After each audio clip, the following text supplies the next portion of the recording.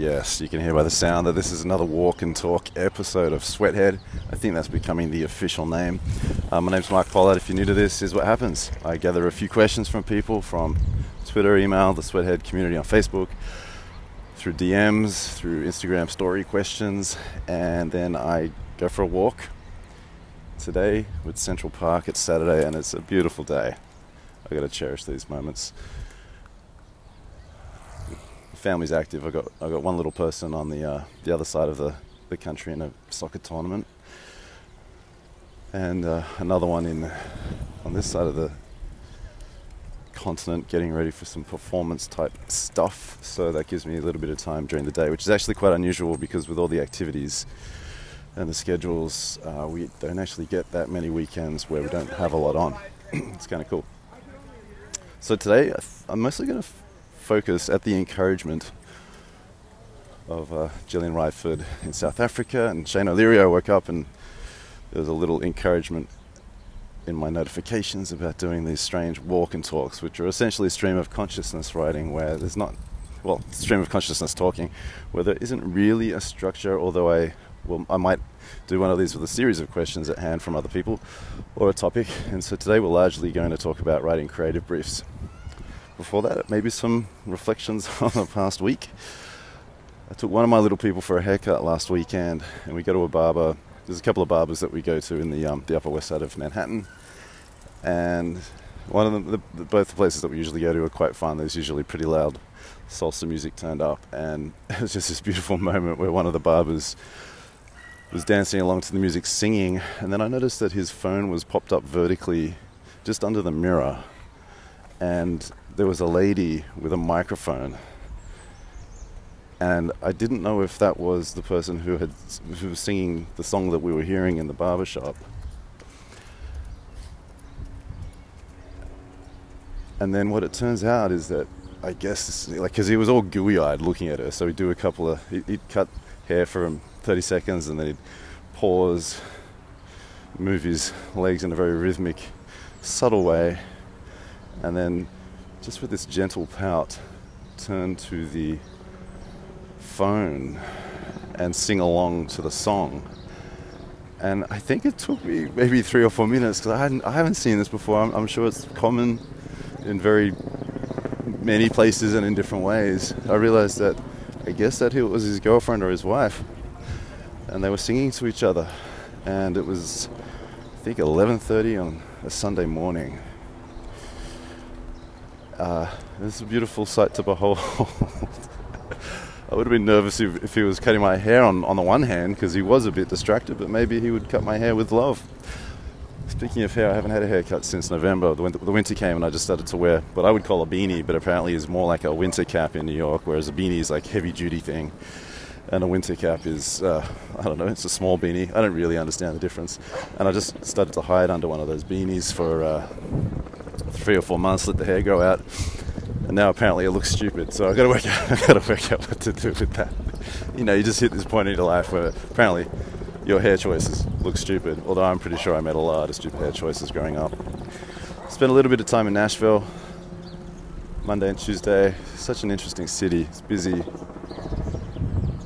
Always good people down there. And look, just to reiterate something that's kind of obvious, because that is the South, and it's very central in America, and I think a lot of conventions happen there. Not just Las Vegas, which is more Western, but Nashville attracts a lot of comings together. I believe it's the Hens Night capital of the US, maybe of the world. That's what I was told. I also heard it. It's funny when you go there because you often hear these theories that a driver of an Uber car will repeat and then someone else will repeat. So the things that I often hear about Nashville are that there are some US headquarters of large companies moving in. So Nissan moved in a while ago. That's an example. I believe that part of the Mars business, as in Mars Bar, the chocolate company, which is not all they do, but I think their pet care business is there. There's a bunch of businesses moving in. There's more traffic than you'd expect, or than I would expect. So I do hear people complaining about public transport. I'm not sure how much ahead planning has happened in Nashville. I'm not making any judgments about it. It's just stuff I hear. And then the other one I love is about how Nashville is within, I don't know, I joke about it, it's within 24 hours of 80% of the USA, like a 24-hour drive. Or maybe it's, I don't even know if that's correct. It might even be a shorter drive, but it's very central. And obviously the music scene there is huge. There probably are a bunch of Aussies there making music right now as we talk. That's how they spend their Saturday, and I spend mine walking around a park. Memphis isn't far, Huntsville, Chattanooga, and I guess to the east of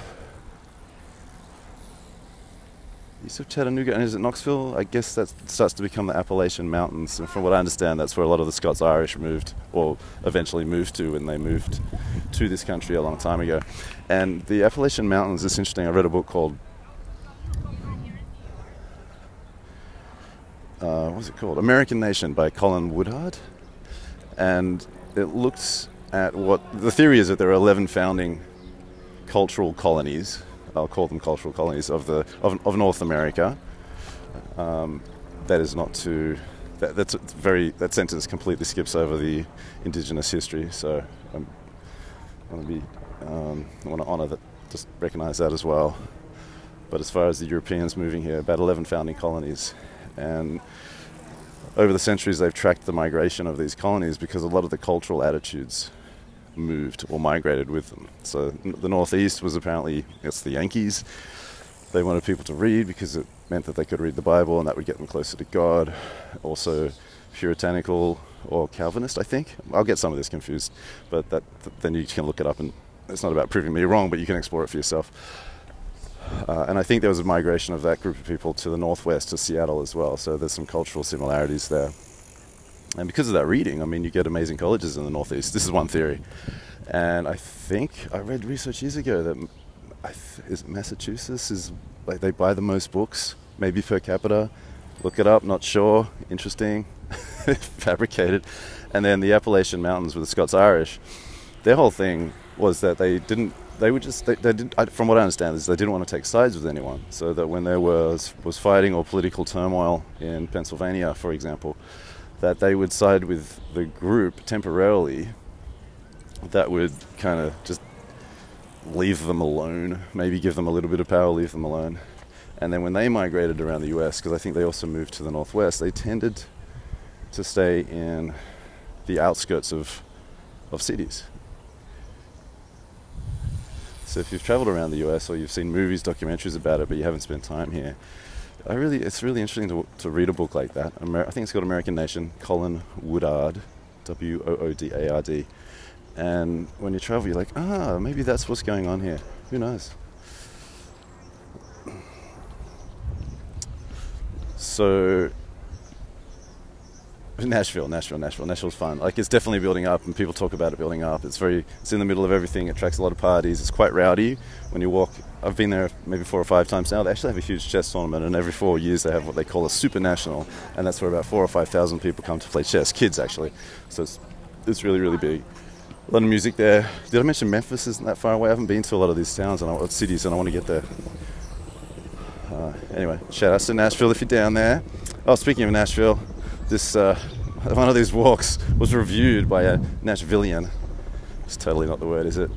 Matt Birch said, "Your podcast reminds me of the caustic romanticism of New York," which I took to understand that when I complain about winter here, and then a few sentences before or after I'm talking about how green this park is, that I'm in, and how beautiful it is, and how much noise there is, and how fun it is, and whoop, bike goes past and there's arguing, but it's still kind of fun. I think that's what you're talking about, right, Matt? I think. Catch up with you next time I'm down there. And shout out to everyone I did catch up with. I always have these funny interactions. I put this in maybe on Instagram as well. But I was at a hotel bar, and there was a group of people. I don't think they were from Nashville, but they were visiting. And I definitely get comments like, "I've never met an Australian I don't like." And then someone's like, "Have you ever seen a big spider?" I'm like, "Yeah, I've seen a big spider." And they're like, "No, on YouTube. There's a really big spider on YouTube." This is a group of people who are older than me, just excited to have a chat. So then the video comes out about the big spider in Australia. And Yeah, Nashville's interesting because I guess they're aware of some kind of Australian presence because Keith Urban and Nicole Kidman, I think they have a relatively high profile there. They live there. I've seen photos of them going to the Predators game. Preds. The hockey. What I call ice hockey, but here it's called hockey. Anyway, it's kind of cool. And then this weekend, finalizing some... I'm scheming for this trip to India this week. Haven't been there before. I went to the doctor to get shots. It was a bit late. They kind of said, not much we can do for you, and if we gave you shots right now, they probably wouldn't kick in till you get back. So I've got some malaria tablets and some Imodium tablets. I know you're here for the Creative Beef talk, and this is told you, stream of consciousness writing. I'm just trying to make sense of my week out loud. And obviously still preparing for the Strategy Supersize the Mega Class now in New York, Chicago, LA. You could Google that and you'd probably find it, or you'll find a tweet to it.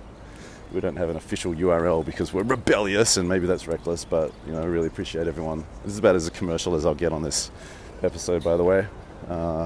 But it's not just for that, it's also because it's a big part of my life and I love doing the training. And as I've gotten older, it's very easy to say these things, and you get to decide whether it's true or not. I could totally understand someone being cynical about what I'm about to say, and I am repeating some things if you've heard a few of these. But as I've gotten older, I often in these rooms where I'm doing these talks or training, and you know what? First of all, I appreciate that my voice is out there like it is now, because I closed down for a while. I burnt out after I did my magazine. I moved countries. I didn't feel like I was helping get any good work done. I felt like a fraud. I did a talk at Cannes during this time as well, and the agency that I represented, they were doing good work. We just had this bizarre run of teams working really hard on projects for 6 to 9 months, and a couple of them got pulled. I think they could have been like really career life-changing for a lot of those people. That's how good I thought that work was, and just unfortunately we just had this barren kind of period. Did this talk in Cannes. I was like, we don't have any recent work to show, so I'll talk about how we work, which is also interesting. And then a few of the career moves, a few of the jobs that I took, just, I don't know, they weren't as advertised. Buyer beware, and again, not a lot of work to show, but at the same time, I think without those experiences, without having seen so many different interpretations of what we do, maybe I wouldn't even be doing this. And there's definitely a certain anger and fire in me because of those experiences. You spend 15, 20 years doing something, and there are people listening right now who will relate to this, and if you don't relate to this now, I have a feeling you might at some point. You spend 15 or 20 years doing something, and it wasn't super difficult, but the team you were with tended to do pretty good work, and then you move into a system that is difficult, and people, generally speaking, don't seem to be that interested in doing good work, which is very dramatic. It's really confusing. And it's not just in our industry. You look at sports players moving around, business people moving around. It's just different cultures that you go into.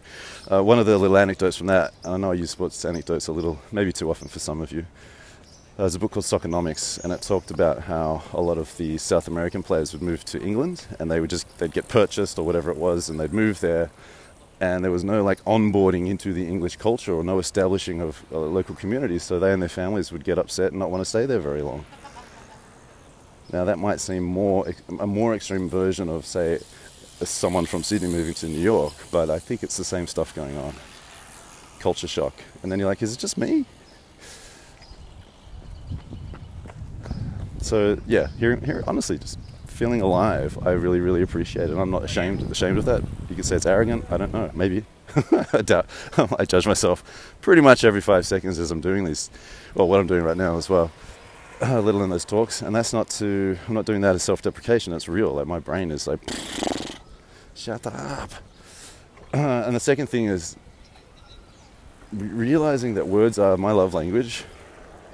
That there's a sense of deeper connectedness that I feel with the planet, even though I'm making it up in my head, but I feel it when I'm in a room of people who are trying to do similar things or learn, contribute, they're curious. I don't know, they're my people.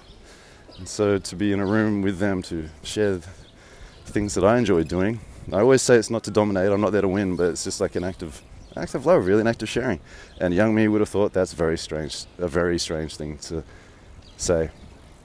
But I think it's part of that life stage continuum for many people. I'll get a few interviews coming up, and one of them was with an old friend called, his name's Toby Ryan. He's head of security at a casino in Macau.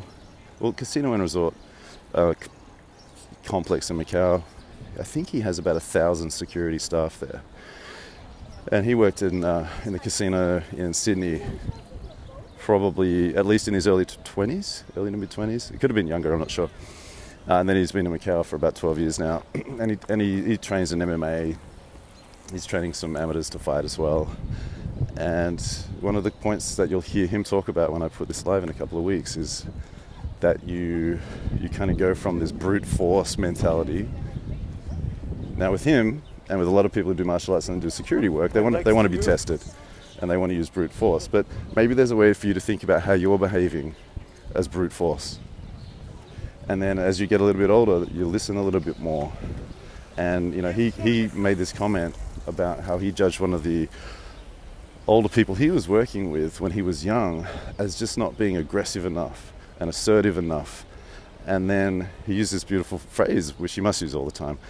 He realized that it was all about achieving a peaceful resolution. Just about having a peaceful resolution. Getting people out of there, making sure people are safe, and if you're in a casino, making sure that the casino is still earning money. So you hear these concepts in all kinds of walks of life, and the more you expose yourself to them, the more that you can work out, well, what's a peaceful resolution to me? In my day job or in my relationships. All right. What else? Yeah, so I'm finalizing my scheme for India this week. I like to try to cause mischief. One of the questions I ask is, what's the risk I can take? What's something silly that I can do that's not mean-spirited, not vulgar? What's something I can do? And I've got a couple of thoughts, but I just need to get through this day to work out whether it feels right. Part of it's about bravery. And the other thing is, I mentioned on the last walk and talk, I did some thoughts about how I get presentations together. Part of it's about bravery, and then part of it's like, you know what? This is me. This is me. I'm doing what I can, trying. People are going to judge it. I get it. Totally get it. But I'm just trying to be, just trying to exist, and this is the way I exist. All right. I'm trying to think if there's anything else. All right. So we're going to talk about writing creative briefs today. We'll talk about propositions. We'll talk about workshops. We'll talk about templates. And there are a couple of questions popping up on Instagram. Sometimes I post these questions in Instagram stories. If you want to check it out, it's at Mark Pollard. And I told people I'm going to record in an hour, so there might be a couple of questions there. We'll find out in about, 30, 40 minutes. I'll probably go for about an hour in total today. If I go longer, I don't know. You guys tell me. And I really have appreciated the beautiful messages from people who were like, yeah, do that weird stuff, man. It's cool. It's totally weird. Keep doing it. Maybe, and I know some people listen to the walk and talks while they're walking. And in some ways, maybe you're replacing the voice in your head. I think that's a lot of what we're doing. And it can give you a reprieve. Anyway, it's nice to be in your head with you today, I'll tell you that much. And it is really a beautiful New York day. You're going to hear some music and all sorts of stuff soon. Okay, so we'll talk about writing creative briefs. 3 words, you know what I'm going to do. Point at least one of them out, and then we're going to talk about what they mean. Have they always meant that? What's good, what's not good? So writing creative briefs. The word to point out there is writing, not filling in creative briefs. I don't know if anyone's ever asked me the question, how do I fill in a creative brief? Maybe they have. Usually it's like, how do I write a good creative brief? Maybe it's how do I make a good creative brief? And even then, I would prefer the words write and make over the thought of filling in. Think about it. You know the moral here, right?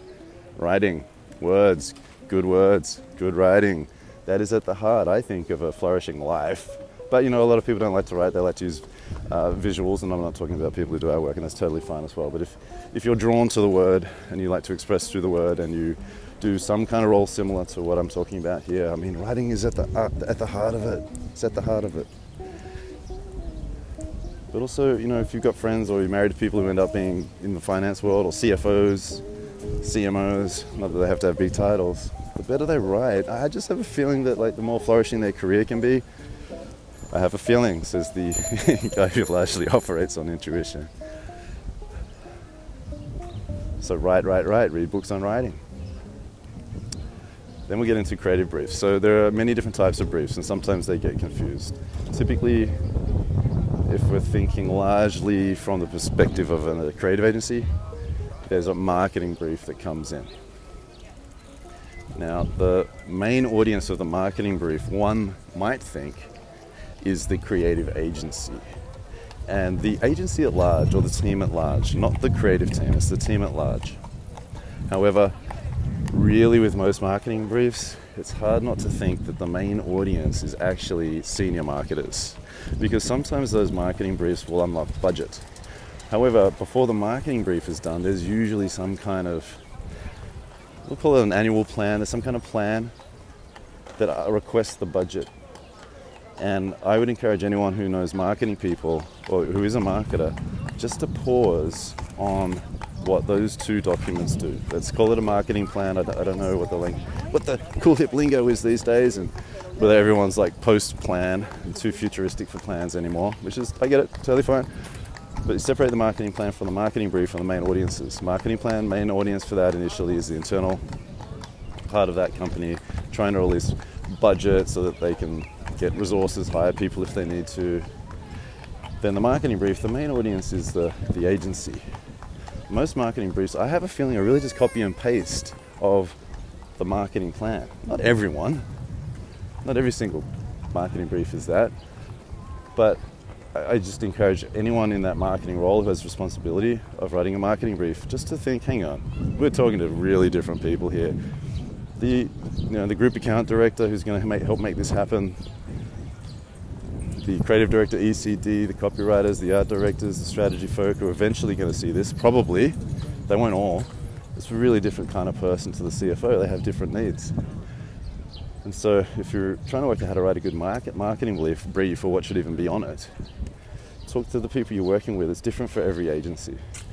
And also like the life stage of the individuals, what they've learned about their craft, what they actually need. Maybe a marketing brief is a page. I've seen a lot of them that start to get into that 5 to 10 page realm. It's not very brief. I think if we're going to use the brief, a page, can it be a page? I think anytime we use a brief, one of the main questions you've got to ask is like, what's the least that needs to be here? I've mentioned this thought before. Minimum required effort, MRE. What's the least I need to do to get the most impact, or to hope to get the most impact? Okay. So marketing brief comes in. I know I spent a few years really trying to, in an earnest way, pay attention to marketing briefs where you've got drive awareness, consideration, intent, maybe trial, purchase. It's like a conventional old school path to purchase. And then after that you might have usage and repeat purchase and advocacy. And a lot of these marketing briefs come in and sometimes they just say all of that. And if you're going to say all of that, then you're not making any decisions. You're not leaving anything out. So it makes it more difficult for the people with whom you're operating. I think with briefs, part of what can we take out, you've got to think this is an act of brinkmanship. I'm trying to dare people and excite people to work on this project. Not inspire them, scare them, psych them out, haunt them. Not in a mean way, in a cheeky way. You want to tell your agency team that you need to drive awareness, consideration, and conversion for the new product launch of version 5 of etc., fancy product name, by reminding people that it's excellent. Okay. I don't know what that means. Who's driving the car? Shotgun. Drive a golf ball. Drive a car. You're really driving awareness? No, you can, totally can. I'm such a meanie to some of these words.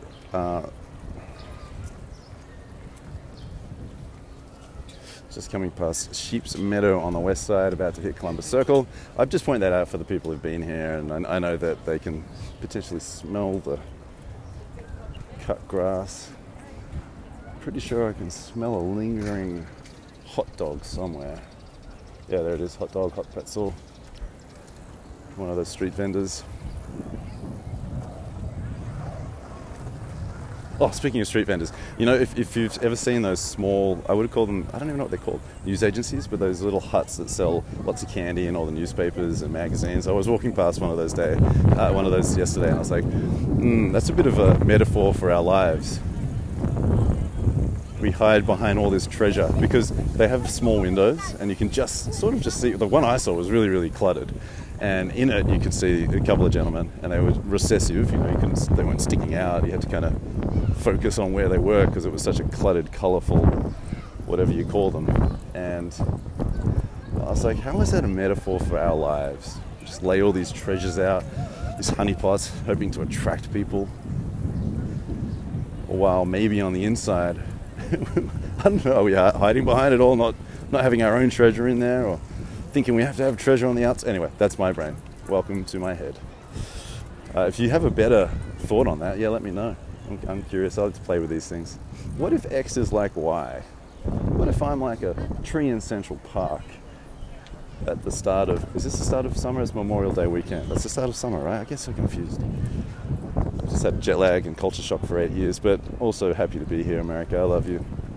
Okay, so back to creative briefs and marketing briefs. So, marketing brief, we're thinking about the audience, and then we're remembering that we're going to write, that we're going to lay a trap for people, get them excited, and then there's an act of brinkmanship. What's the least that I need in here to have an impact? And who's the impact on? It's the audience of the creative brief. Some of this stuff's super obvious, but sometimes we need to hear it again. Let's talk creative brief templates.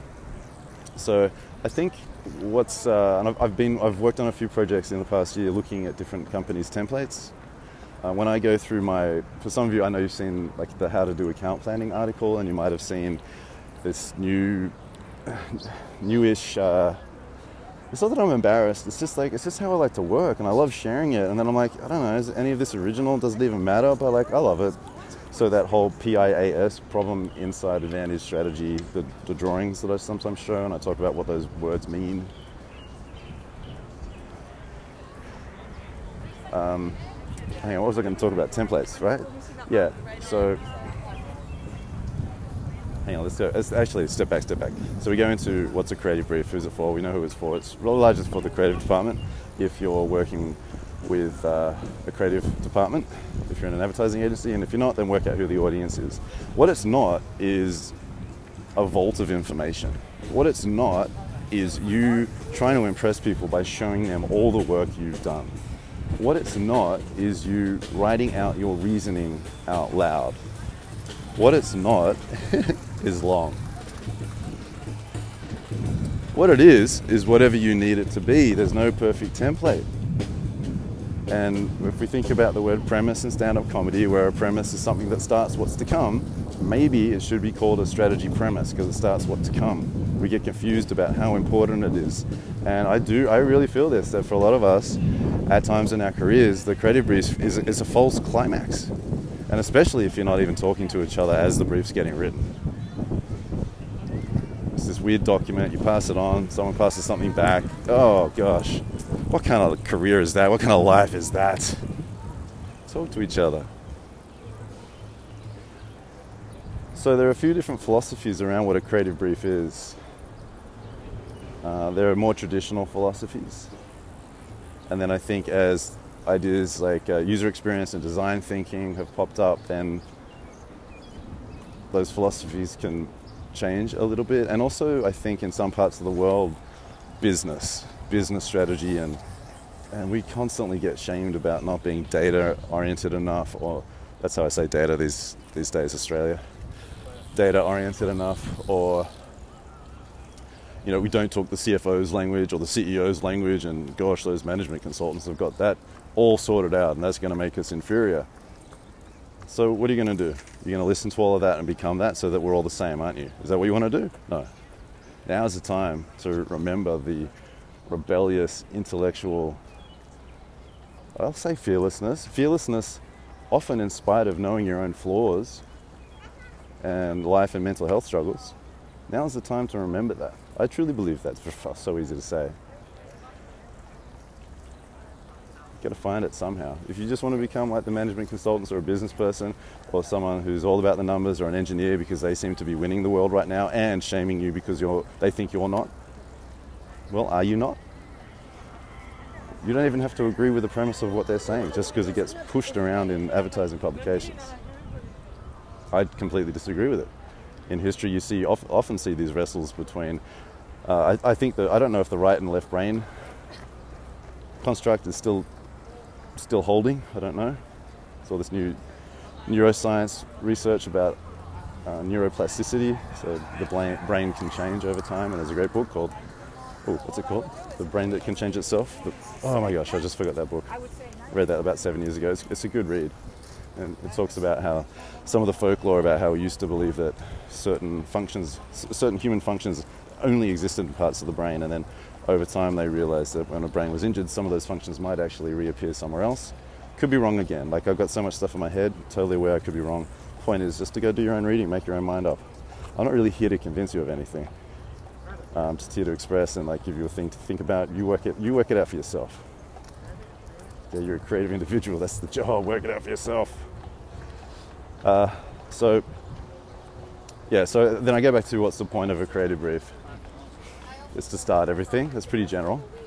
Then I go back to, well, what's strategy? So creative brief is supposed to contain the key bits of strategy, where that word to me means an informed opinion about how to win.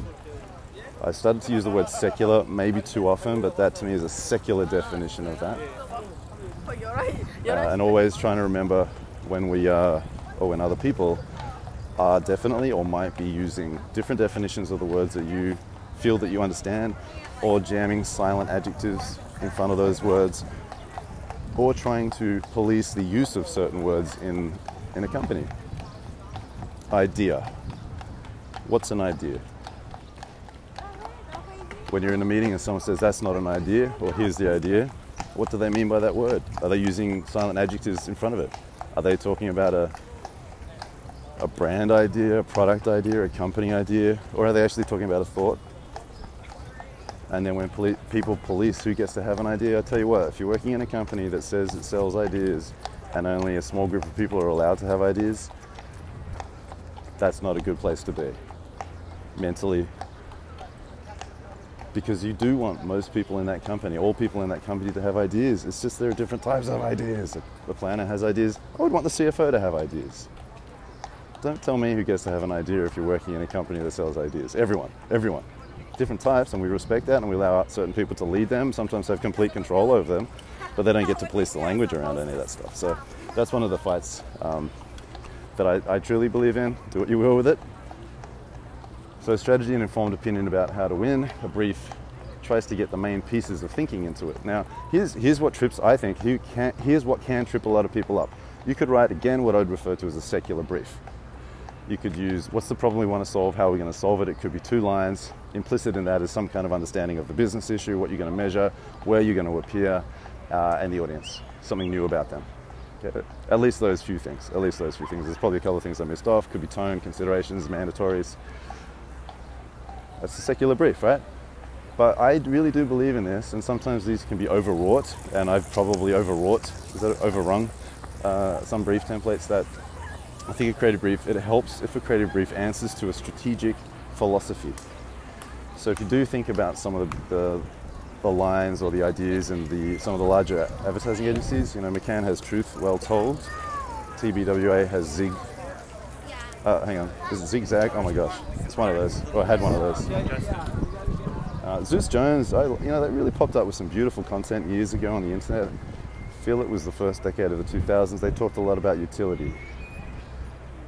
I rewrote a brief in Australia for McCann that was, we just called it Pass It On. It's cliche, but it was Pass It On. And we looked at some of the research around what was getting shared and why, largely from Jonah Berger at the time, who had just popped up from some of his research into what was getting shared from the New York Times, and try to understand the principles of that and then capture that in a brief. So it is useful because a lot of people are like, what's the brief I use? And you might need multiple briefs. They might be authored by different people. But if you're trying to get to an integrated campaign idea, again, it's difficult language unless you describe it. But let's say you're launching a product and you don't know how you're going to communicate it. You're almost starting from scratch, almost. Then that kind of brief is going to be tighter and maybe more compelling it is a bit of a spiritual home in the way that a company website can be these days. If it can answer to a philosophy, a strategic philosophy, then it can be powerful. So, a lot of McCann's documents, for example, they do answer to the truth well told. I'm not sure if Leo Burnett's still using humankind as their main thing. One of the things I think Leo Burnett's been really good at is the idea rating scale. There's a few companies that have them, and I don't know if they do brief. I don't know if there's a brief rating scale that actually gets used. I've got documents from ages ago where I think in some parts of the world people were reviewing briefs on a scale of 1 to 10 where each of those numbers had a specific quality next to it. So I might be getting this wrong because there's also a Heineken rating scheme. I think AMV, DDB had one. There's a bunch of them floating around. You can find them. So 1 might be destructive. It actually hurts the brand or the company. 10 might be world-changing, forever, infinity and beyond.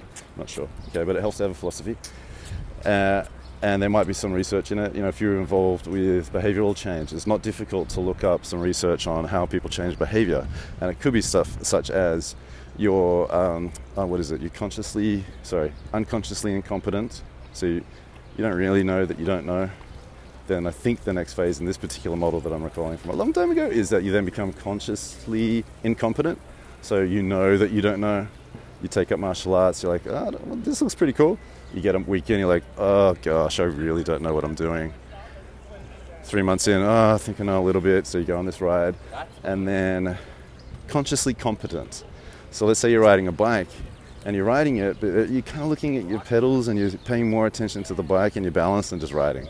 And then you get to unconsciously competent, where you just do.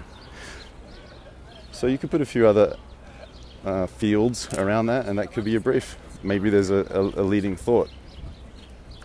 Okay, so philosophy of strategy or strategic philosophy will help a lot of the debates around what kind of brief template we need exist, and at the same time be very careful of treating any creative brief or any template or anything in the world as really being sacred and unchangeable, and kind of developing this authoritarian dynamic and becoming like an anchor around the neck.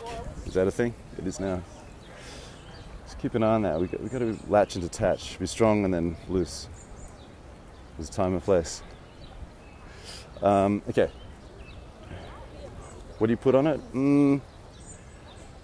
I have to say that over the years, I've probably written some pretty straightforward briefs that were trying to sound a little bit marketing-like, or then just trying to sound cute. And honestly, when you're starting out, if you're writing briefs about, for example, parenthood or retirement, you don't know. You don't know. And a lot of what you're going to be writing is just going to be pretty obvious.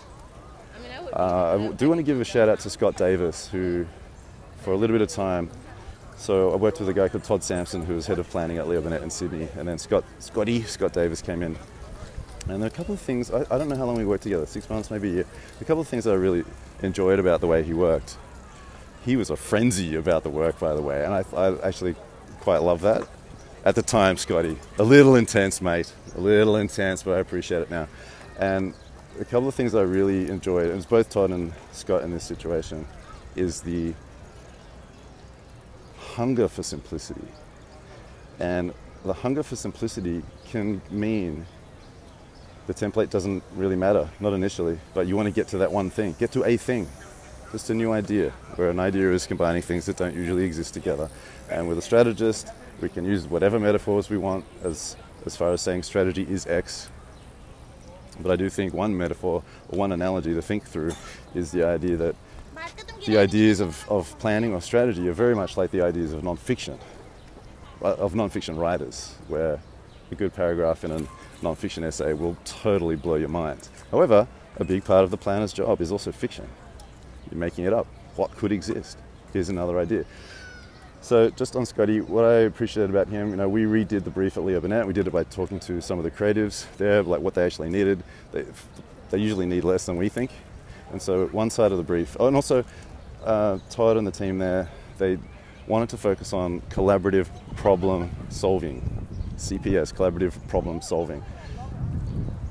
And honestly, all the presentations from the leadership there, where there's like 3 or 4 things, 5 things on the slides, all very simple, very straightforward, and it was beautiful to see. And if you're in a leadership position, don't fear that. It sends a beautiful message. of what matters, not the noise, but the calmness and the focus. So Scotty, we would write these little, I've played in a different way with some of these things, but I remember we had a presentation to Amstel and I just watched how he wrote, and we weren't getting where we wanted to go as quickly as we wanted to get there. And then just watching how he was working on a brief, and I just sat there with a piece of paper, a pen, and kind of just started to write these points of all the, like just a slightly more poetic version of a research finding that led to a thought. It was 10 sentences, and I think he looked at it and he's like, yep, that's it. So then we typed it up on, we typed it up, center aligned text. There were probably 10 to 15 lines on the page. We mounted it, we put it on foam board, and we presented it to the client, and the client hugged it. I think we just printed, simple printing process. I think the Amstel Light logo, or Pulse, maybe it was called around the world at the time, was on there. It was not heavily designed. Maybe the Leo Burnett logo was on there. And it was really, I think, a really critical planning moment for me, because I realized that it was just about the words. I understand that better now, in a way deeper way than I did back then. But to have, wrestled with what we were going to do for a couple of weeks, and then to have tried to come up with some stuff that we could do, write it all down, and then just to have written one piece of paper that the head of planning was like, I think you got that there, keep going. And I think you tweaked some of the words as well. I was still a baby planner. I was probably 28, 29, but I was new to brand planning. I was 10 years, I started in agencies at 19, so I've been in agencies, but I was doing more user experience information architecture. And then we put on a piece of paper, and then the client hugged it, and it was enough. It was kind of beautiful. The other thing I appreciate about watching Scotty write briefs is he wouldn't necessarily use full sentences, and he's definitely not using language like, we need to drive awareness and consideration by deprioritizing the stigma of the stigmatization of the innovation of humanity and the betterment of criminality and blah, blah, blah. Doesn't do that. He might just, sometimes when I think aloud, I get nervous that I'm actually not going to make sense. So let's say we're walking around Central Park and there's a section of the brief that says, describe the trees. He would just write green. The greenest green. Green trees. Tall, in the sun. And there'd be little full stops or periods after these phrases. I don't think it was like that. I took it way too poetic. Maybe, you decide. But I was like, oh, you don't even need to write full sentences. That's interesting. Because what I think he understood is that the creative team, first of all, they don't really want to have to like the brief. Some do. They just have to tolerate it, and deep down they're like, oh, screw this. Some of them might say, screw this, I'm strategic, I can do better than this, which is exactly what you would do. Reject other people's thinking. It's exactly what you do when you see your clients' briefs. It's exactly what you do when you see the ideas from the other agencies. It's exactly what you do when you see the ideas from the in-house team that you have to execute. Am I right? Am I?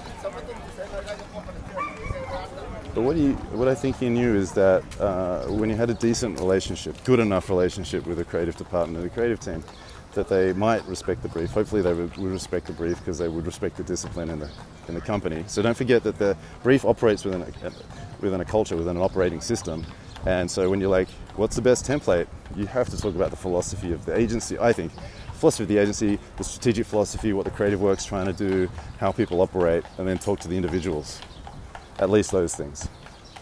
And that can be done quite quickly, by the way. It doesn't have to be a 6-month, drawn-out stakeholder interview process. And then you make some stuff up and see if it works.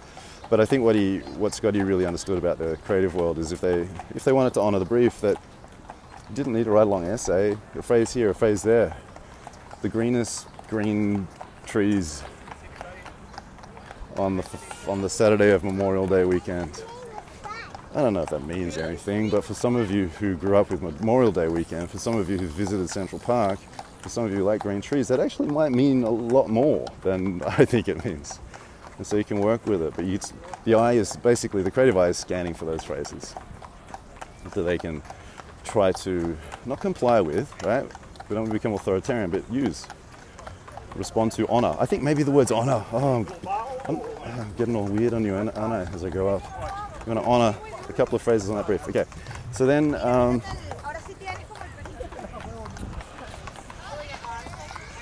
you need to work out what goes on that brief. I'm a big fan of like, what's the problem that we're going to try to solve? To me, that's a human problem behind the business problem, where I'm going to state it in one clean sentence, and I might have like another sentence or two that support that sentence. So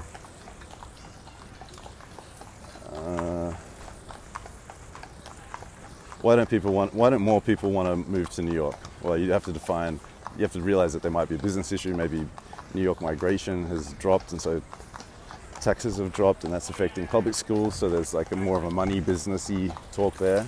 Then you have to think about the audience. Who do they want to attract there? And then you interview people, and maybe you characterize.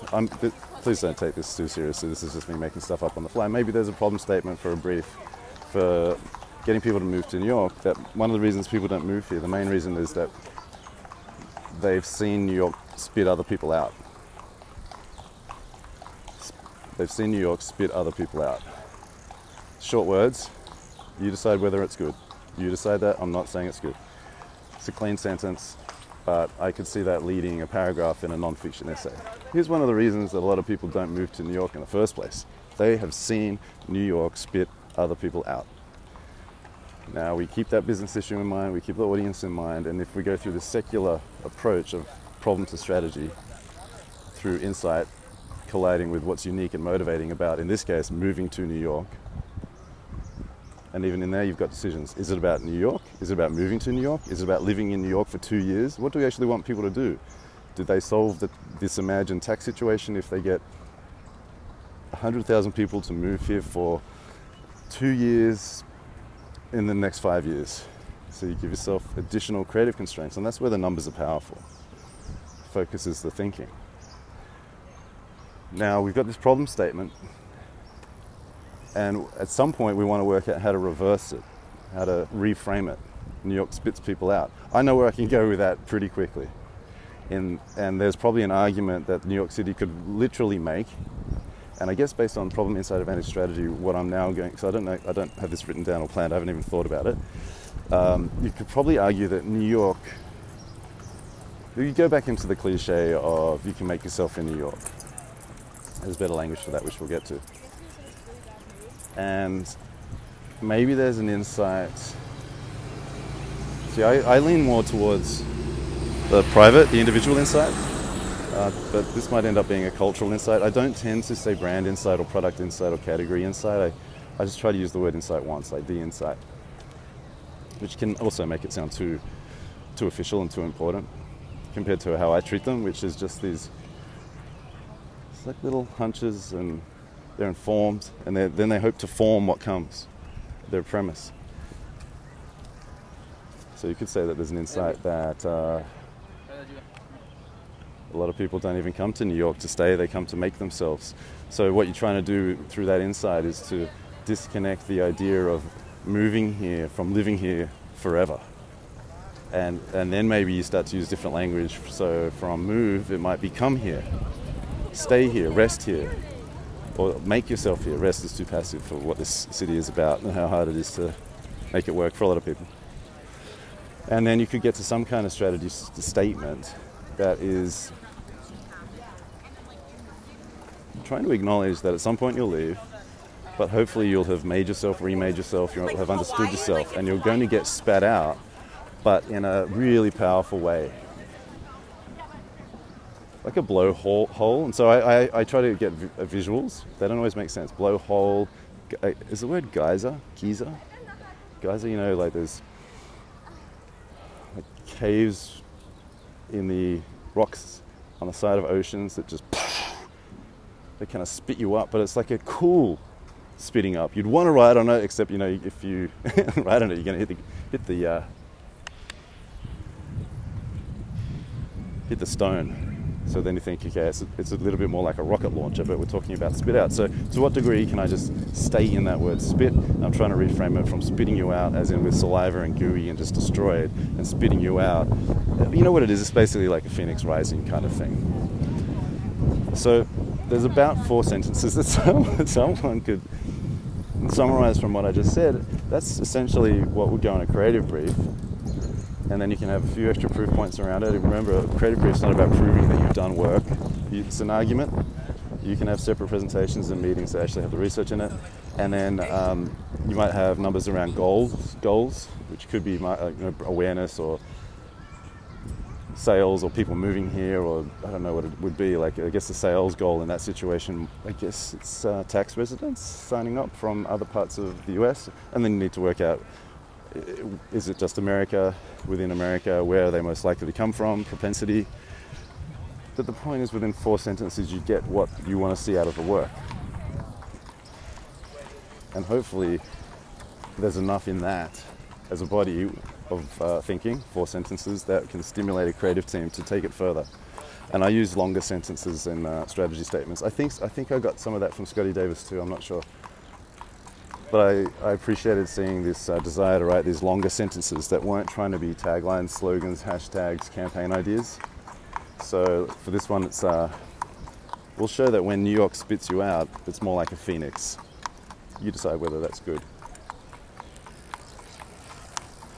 Now, you could do a single-minded proposition from that, which is still trying to stay true to that thought, but it's just shorter words. So, and then if you were to try to do like a topical campaign around Thanksgiving, where people in America return home, maybe there's a second type of brief, which is trying to capture that topical moment, and the proposition, the single-minded proposition for that is homecoming like a phoenix, return home like a phoenix. All right, so just trying to work out how to give that spitting out in an amazing, beautiful way a more topical context. You might talk tone, personality. I'm a little bit over the tone debates around there's probably 20 most common words used in tone. What are they? What are they? Yeah. Simple, approachable, optimistic, confident, joyful, easy. And then we always see this one. Simple, but not basic. Okay. Awkward. Basic became cool a few years ago. Maybe it should be basic. But yeah, it sort of becomes a little bit stereotypical. Sometimes movies or authors or comedians, actors, people that people know are better frames of reference. You might pick a movie and then pull out some of the adjectives that stuck with you from the movie. Sometimes people confuse tone and values. So if you find yourself in that situation, and I think increasingly simplicity is more of a value than simple. It's more useful. It's sort of useful as a value. It's not very interesting. And again, we're talking about writing creative briefs, and writing is you get your words out and then it's problem solving. You try to fix the words. Have I heard it that way before? And there's a lot of conventional wisdom that if you've seen the words on a piece of paper like that before, don't do that. Do something else. Find different words. Play with the meaning. Yeah. So don't get too stuck in the idea of having a perfect template. Then you might need different templates. You don't want, if it's a creative brief to get to a new idea that's you hope to captivate a lot of people with, that doesn't need to look like a project plan. It doesn't need to look like a measurement dashboard. And then it depends on the philosophy. So some people might have a data-driven insight. And while I make fun of that word by saying, or that idea by saying that everything's data-driven, all insights are data-driven, you might have a percentage in front of something that's interesting. So one of the ones I like to talk about is something I came across a long time ago. Don't know if it's repeated science, but I found it in an academic paper about altruism or donations, and the sentence is that couples who argue about how much to donate tend to donate more. Now, I think that's an insight. You could ask why, which is what I do if you're in a room with me, and you then editorially have to decide which is which you're going to use. Now, I think when we talk about data-driven insights, people are really talking about numbers, so an insight with a number insight. Now, you could take couples who argue about how much to donate tend to donate more, and say 66% of couples who argue about how much to donate tend to donate more. So you probably take the 10 out of that because you've put a number in front of it. That's an insight. It's fine. Whatever works.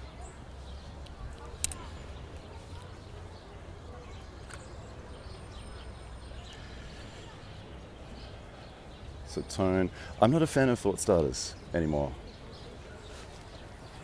Here's why. I think they're too exciting to do. There's a few reasons. I think they're too exciting to do, and we find the heroism in the thought starter. Oh, look, I'm basically in the creative department right now. Look at me. I know I'm being a bit sarcastic, but I think we find too much heroism there. We rush there, and we don't spend enough time just getting those 4 sentences, for example, that I just used, depending on your own strategic philosophy, sharp or sharp enough. It's not about perfection. Also, nobody, I don't know, do people use the thought starters? When I usually ask groups this, people are like, nah. Okay, so they're not getting used by the audience of the creative brief, which is, if you have a creative department, the creative department. So what do? Well, I want to show that I could do it, that I could get there. Cool. Doesn't need to be on the document then, does it? What's that for? Feel good about yourself? To show that you are diligent, that you can do it, that you did it. So what? A writer doesn't publish a novel and go, here are my notes for the novel. Just put them on page 481. Okay, don't need to convince you of this. I'm just giving you another way to look at a thing that you might love. Totally get it. There's also the idea that, like, a lot of creative briefs, when we write them for the first time, I felt a little bit like this. It's like, oh, so, like, you finally get the honor. Oh, you get to write the creative brief, and then you walk it around, and maybe you ask people for feedback, maybe you don't, but you don't want it. You want someone to say, good to go, often. So just keep an eye on that kind of behavior, because if you're doing strategy work, you're channeling other people's thoughts. You have authorship, you have a voice, and that is important. You can have the ideas that go in it, but that's also not the point. The point is for it to be good and useful. When we say good in that sense, it's about other people being able to take it even further and do amazing work that's effective, helps the client, helps you. That's the point, you're channeling. Don't be afraid of putting other people's ideas in there. Propositions, I think, how do I write a good proposition? So that's why I do Problem Inside Advantage Strategy. I'm looking for something that connects, where I use the word strategy in that rubric with an exclamation mark to make the point that I'm being a bit tongue-in-cheek, because we use the word in very casual, vague, generous ways. So a proposition, the single-minded proposition, is what are we proposing to people? What's the single thing we are proposing to people that will get them to buy this thing? That's really where it comes from. That's how I understand it as well. And within that proposition, I'm looking for some reflection of human understanding. Now, at the same time, you could write a proposition that's very product-centric. New York is the... I don't know, I'd need some facts for this. What am I going to say? New York City is tall, or the tallest. It's not, but is the tallest, or it's on... What's that rock that it's on? You know, something that's more of a feature. One of the big New York campaigns from a long time ago, because it had a reputation for being cold, was about trying to be, I think it was about being a very welcoming city, friendly New Yorker. Probably might have come out of that very campaign, if you believe in that idea. And I do think it's true. It's an interesting city. Everyone's just trying to hold on to the iceberg to a large degree. Can you do that? Can you hold on to an iceberg? Oh, yeah. So look, that could be a proposition. You know, if you're trying to make New York City feel more accessible, I'm going to move on to a different thought from the one I used before. In New York, everyone's trying to hold on to an iceberg. How do you support that? Well, you point to research you've done about, I'm trying to last, I'm trying to outlast, I've got to keep going, it's hard, the rent's expensive, so on and so forth, and you articulate an insight that somehow connects to that. And then if you need reasons to believe, or things that are true to the company that you can use to support that argument, I don't think that's difficult with that particular one. A number of people who've lived here and then just had bad situations, had to leave, or now, because this is a different idea to the one that I mentioned before about getting spat out like a phoenix or whatever that was. But you find, 3, 4, 5 arguments, proof points to support that proposition. But within that proposition, hopefully there's a sentence that combines two things that don't always belong together. That's a lateral thought. A lateral thought is an idea. Having an idea is the act of creativity. So do we usually, and I look at this stuff in a very mechanical way, which is liberating, I find. Do we usually associate New York with icebergs? I don't think so. I don't know. Maybe you have posters of New York on an iceberg in your bedroom, and you've had that since you were born. And I'm being completely unoriginal. And if that's true, we get to historically new and psychologically new, which some of you have heard me talk about before. So New York and an iceberg, or New York and icebergs connected, that's psychologically new to me, and you're like, heard that before, that's unoriginal. That just means it's not historically new to you, and that I'm still learning, and I'm trying to do it with a light heart, right? But really, if you actually think about what that idea is, you add the phrase holding on. to the iceberg. In New York, in New York, everybody's trying to hold on to the iceberg, or people like you are trying to hold on to the iceberg. I don't know what it is. So then you're really combining the thought of New York, and not just an iceberg, but people holding on to the iceberg. That's the second part of that idea. So you're just putting things together. And if you get stuck reading non-fiction, one of the other questions, and Gillian Rightford does a lot of teaching around these topics and was sort of reflecting about being in a creative brief writing workshop recently. I don't think it's difficult to argue that a creative brief workshop, or a creative brief writing workshop, it might be a bit of a false premise. How do you do writing in that? Out loud, together? From what I understand of how writers' rooms work, people who do this for a living have to get TV shows on air that night or that week or that month. There's still internal time to go do some thinking. And then a writing team might come in, they share their ideas. And then, yes, there might be let's say it's a stand-up show, a late night show host might say, oh, I like that one, I like that one, I like that one, keep going. And then they go back. There might be writers' rooms where everyone sits around a table and just kicks things around and someone has to grab hold of them. I wonder whether some of that is just a slight difference between like an extroverted lead and an introverted lead as far as the cultures. Extroversion leads one culture, introversion leads another. Some of the problems that I find with workshops are just this desire to actually get to the thing before the very end, and people panic about that, and it just distracts people from the fact that, you get a brief at some point in the future, but you want to do a good brief. Writing aloud, people watching what words go up on the wall, and my words going up on the wall, I feel so offended if they're not going up on the wall. What's all that about? So I mess with all those dynamics, because if I'm running a workshop like that, I just got to the point where I'm like, this is my room. The number of times that I didn't think like that, and it ended up to late nights or weekend work, which is it's definitely difficult when you're starting out and when you're younger. Okay, but over the time, I'm like, no, this is my room. You're serving me, and by me, I really mean us, and the us is whoever I'm joined at the hip with on this project, because we're going to have to go write this stuff. So I'm going to use this workshop as a way to get the stimulus out of you. This is about stimulus. It's not about the answer. And also, what's that idea anyway? The answer. Stimulus. Give me a bunch of thoughts. What do you think about icebergs? Oh, iceberg lettuce. You're into that? Cool. What's that got to do with anything? But the point is, you kind of just bounce around. And obviously, the structure of a creative brief writing workshop can follow the structure of a brief. You probably need examples of good work, not good work. I mean, most of you probably have a deck that explains all this sort of stuff, so I don't know what to contribute to that at all, other than just to challenge and push back on the very idea of a creative brief writing workshop.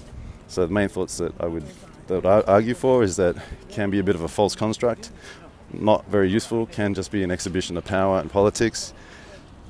But also I am okay with them if everyone understands that they're there for stimulus. It's going to get it out of them, that their name will be on this thing at some point, but it's not about having a winner. And that someone is going to go away and write the thing, and that it could change, and that the voice might get sharper. Because we're remembering what our game is, what our goal of the game is, to get to a good creative brief, which is actually the small game. The game is actually to do well for each other with the company with whom we're working. And maybe for other people it's to be able to provide for their families because of doing that.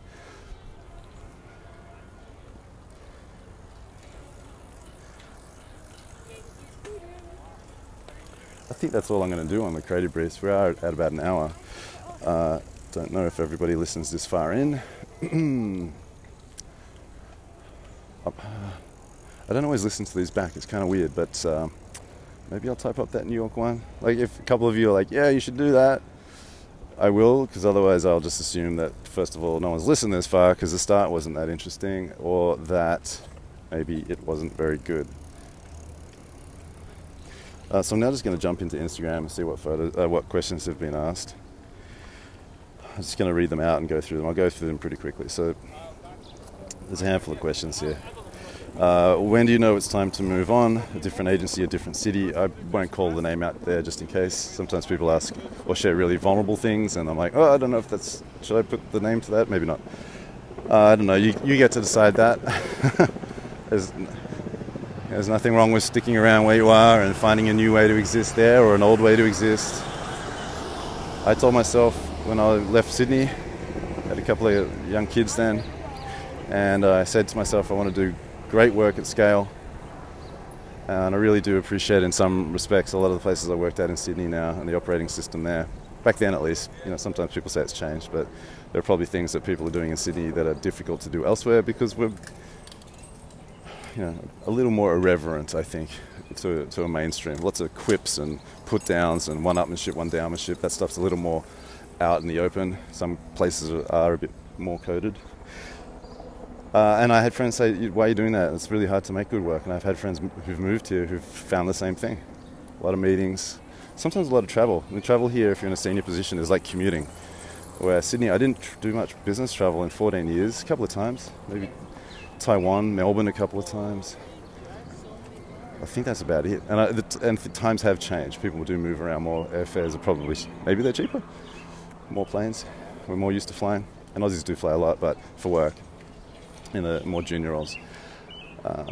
So that's why I moved, and every winter is really difficult for me. I think the process or the shape of a year that I can move to now is that through winter I'm just going to try to use winter as a way to get deep into a creative project and try to find my stability, my ground there, find myself there, because the shorter days, and it's usually blue in New York, it's quite good actually. The shorter days, the darkness, the small living arrangements. Look, I know a lot of people have life way, way worse. I do have some kind of reaction to all of that. So you get to decide that. When people move around, I can be a little cheeky. In Nashville, I was having a chat with some people who'd moved there from somewhere else. And at some point I'm going to say, what were you running from? Usually we're running from something and running to something, neither of which we might even understand very well. And that's to take very traumatic things off the table when I'm saying that. Okay? I make those silly either-or comments. It's in the spirit of, there's probably some positioning map, and it's definitely in the quadrant of lightheartedness, things that we kind of kick ourselves for. It's not in really bad stuff that can happen. So I don't really have a good answer for you there. Sorry. What should be analyzed to make good comm strategy? G.S. Novikov. What should be analyzed? Well, the media, which channels people are using and how. You want to do that in an open-minded way. That's the other thing. I think a lot of us, when we're doing strategy, when we do research, we're too quick to get to the implication or to what we're going to do, as opposed to just leaving things open.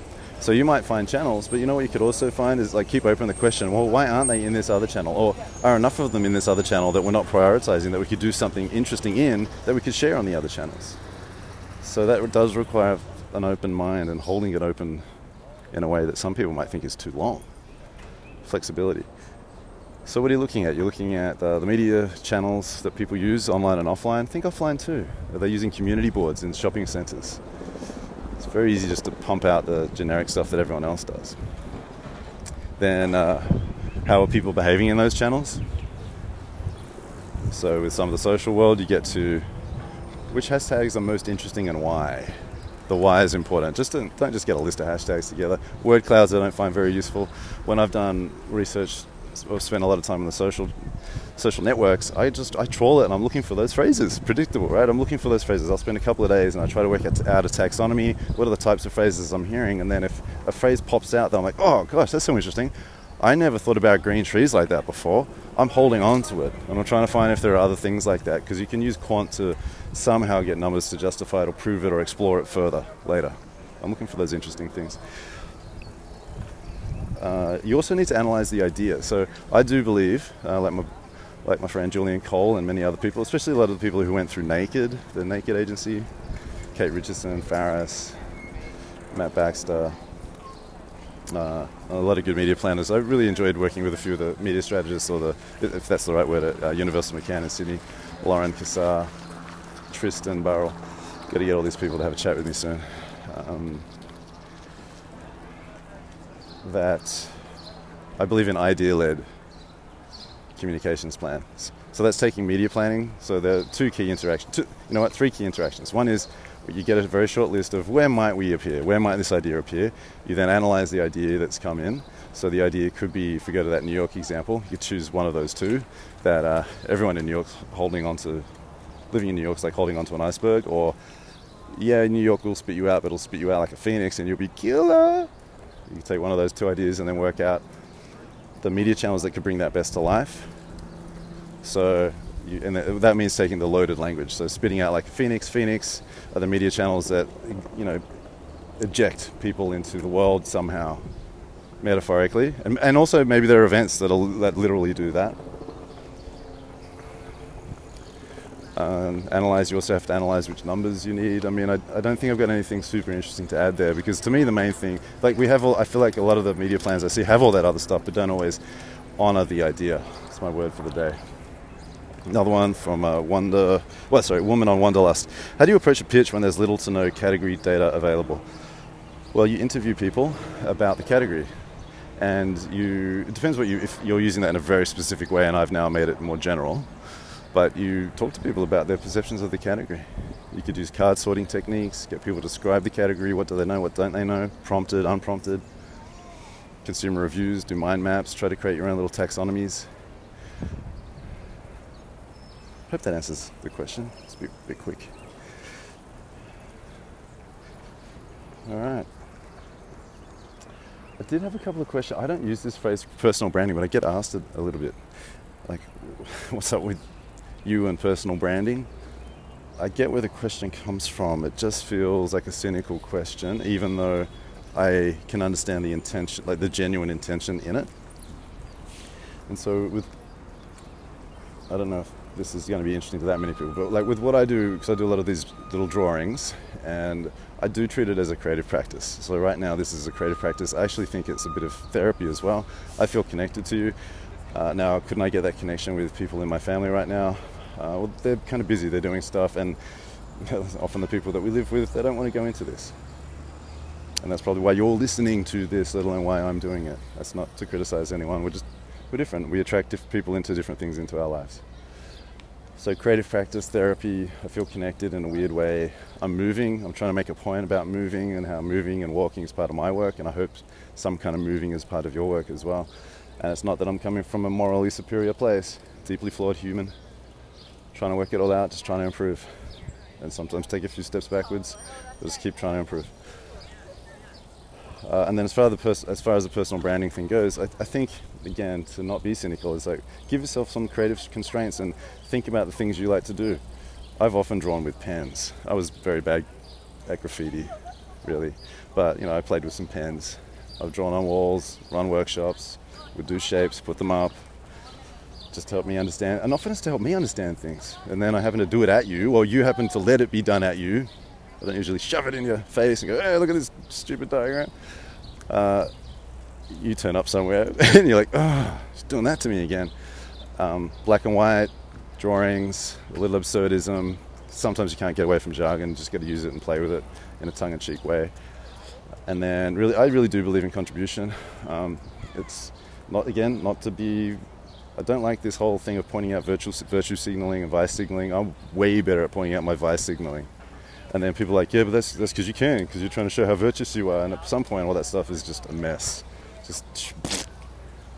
Yep, you're saying everything. I'm doing everything, and you're smart for pointing it out. Congratulations. How's that to live in the world? But yeah, this sort of deathbed test that I do think about is I don't know, I kind of want to help people who think for a living not get stuck in their heads too much. It's a painful place to be. I've lived it, I've seen it, I go there every winter for a long time. And I do think there's a joy in what we do. It's difficult out there right now, doing this job, this role, having you listen to it, having people listen to you. They're super privileged things. And there's a joy to it when it works, and we just hope that it can work more often than it doesn't. And yet there are more meetings, there's more noise, more data. Are we doing better work because of it? Are we taking care of ourselves while we're doing it? Do we lose track of ourselves? I caught up with some students from SMU, Amber Benson, what's up, this week, and one's, I don't know how old they were, sorry about that, like 19, maybe late teens, early 20s. One had been, and SMU's based in Texas, right? Is it Fort Worth? Fort Worth. Sorry if I got that wrong. A lot going on in my head. But, you know, one was talking about setting up a magazine or helping on, I think it was a school magazine. Another had been on a helicopter, taking photos of New York City from a helicopter. And I just have to point the obvious thing out, which is I hope you're doing that in 5 years' time, 10 years' time, 15 years, 20 years' time. Try to keep that stuff in your life. People will snatch it from you. Sometimes your partners will, sometimes your boss will, sometimes you just get caught up in the culture of the company you're in. You're like, what happened? I was standing here. I got this little section in this book, in my book, Strategy is Your Words, which is about Mr. Potato Head and the idea of tethers. There's 2 chapters actually. And how, you know, at some point in our lives, imagine yourself standing there at some point in your life and you're just holding all these colourful balloons. The strings are all these colourful balloons.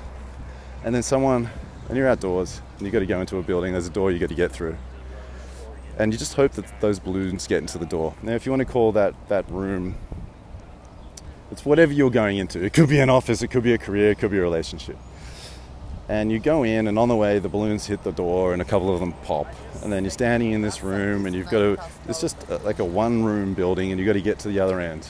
Maybe that's whatever happens next. It's your Phoenix moment. It's going to spit you out. And there's Mr. Potato Head, and he just distracts you and quietly takes the balloons away from you one at a time. And then you get to the other end of the room, and you're just standing there, and you're in grey clothing, no balloons. And you're like, who am I? And then you have to remember the balloons that you're holding and find them again and blow them up.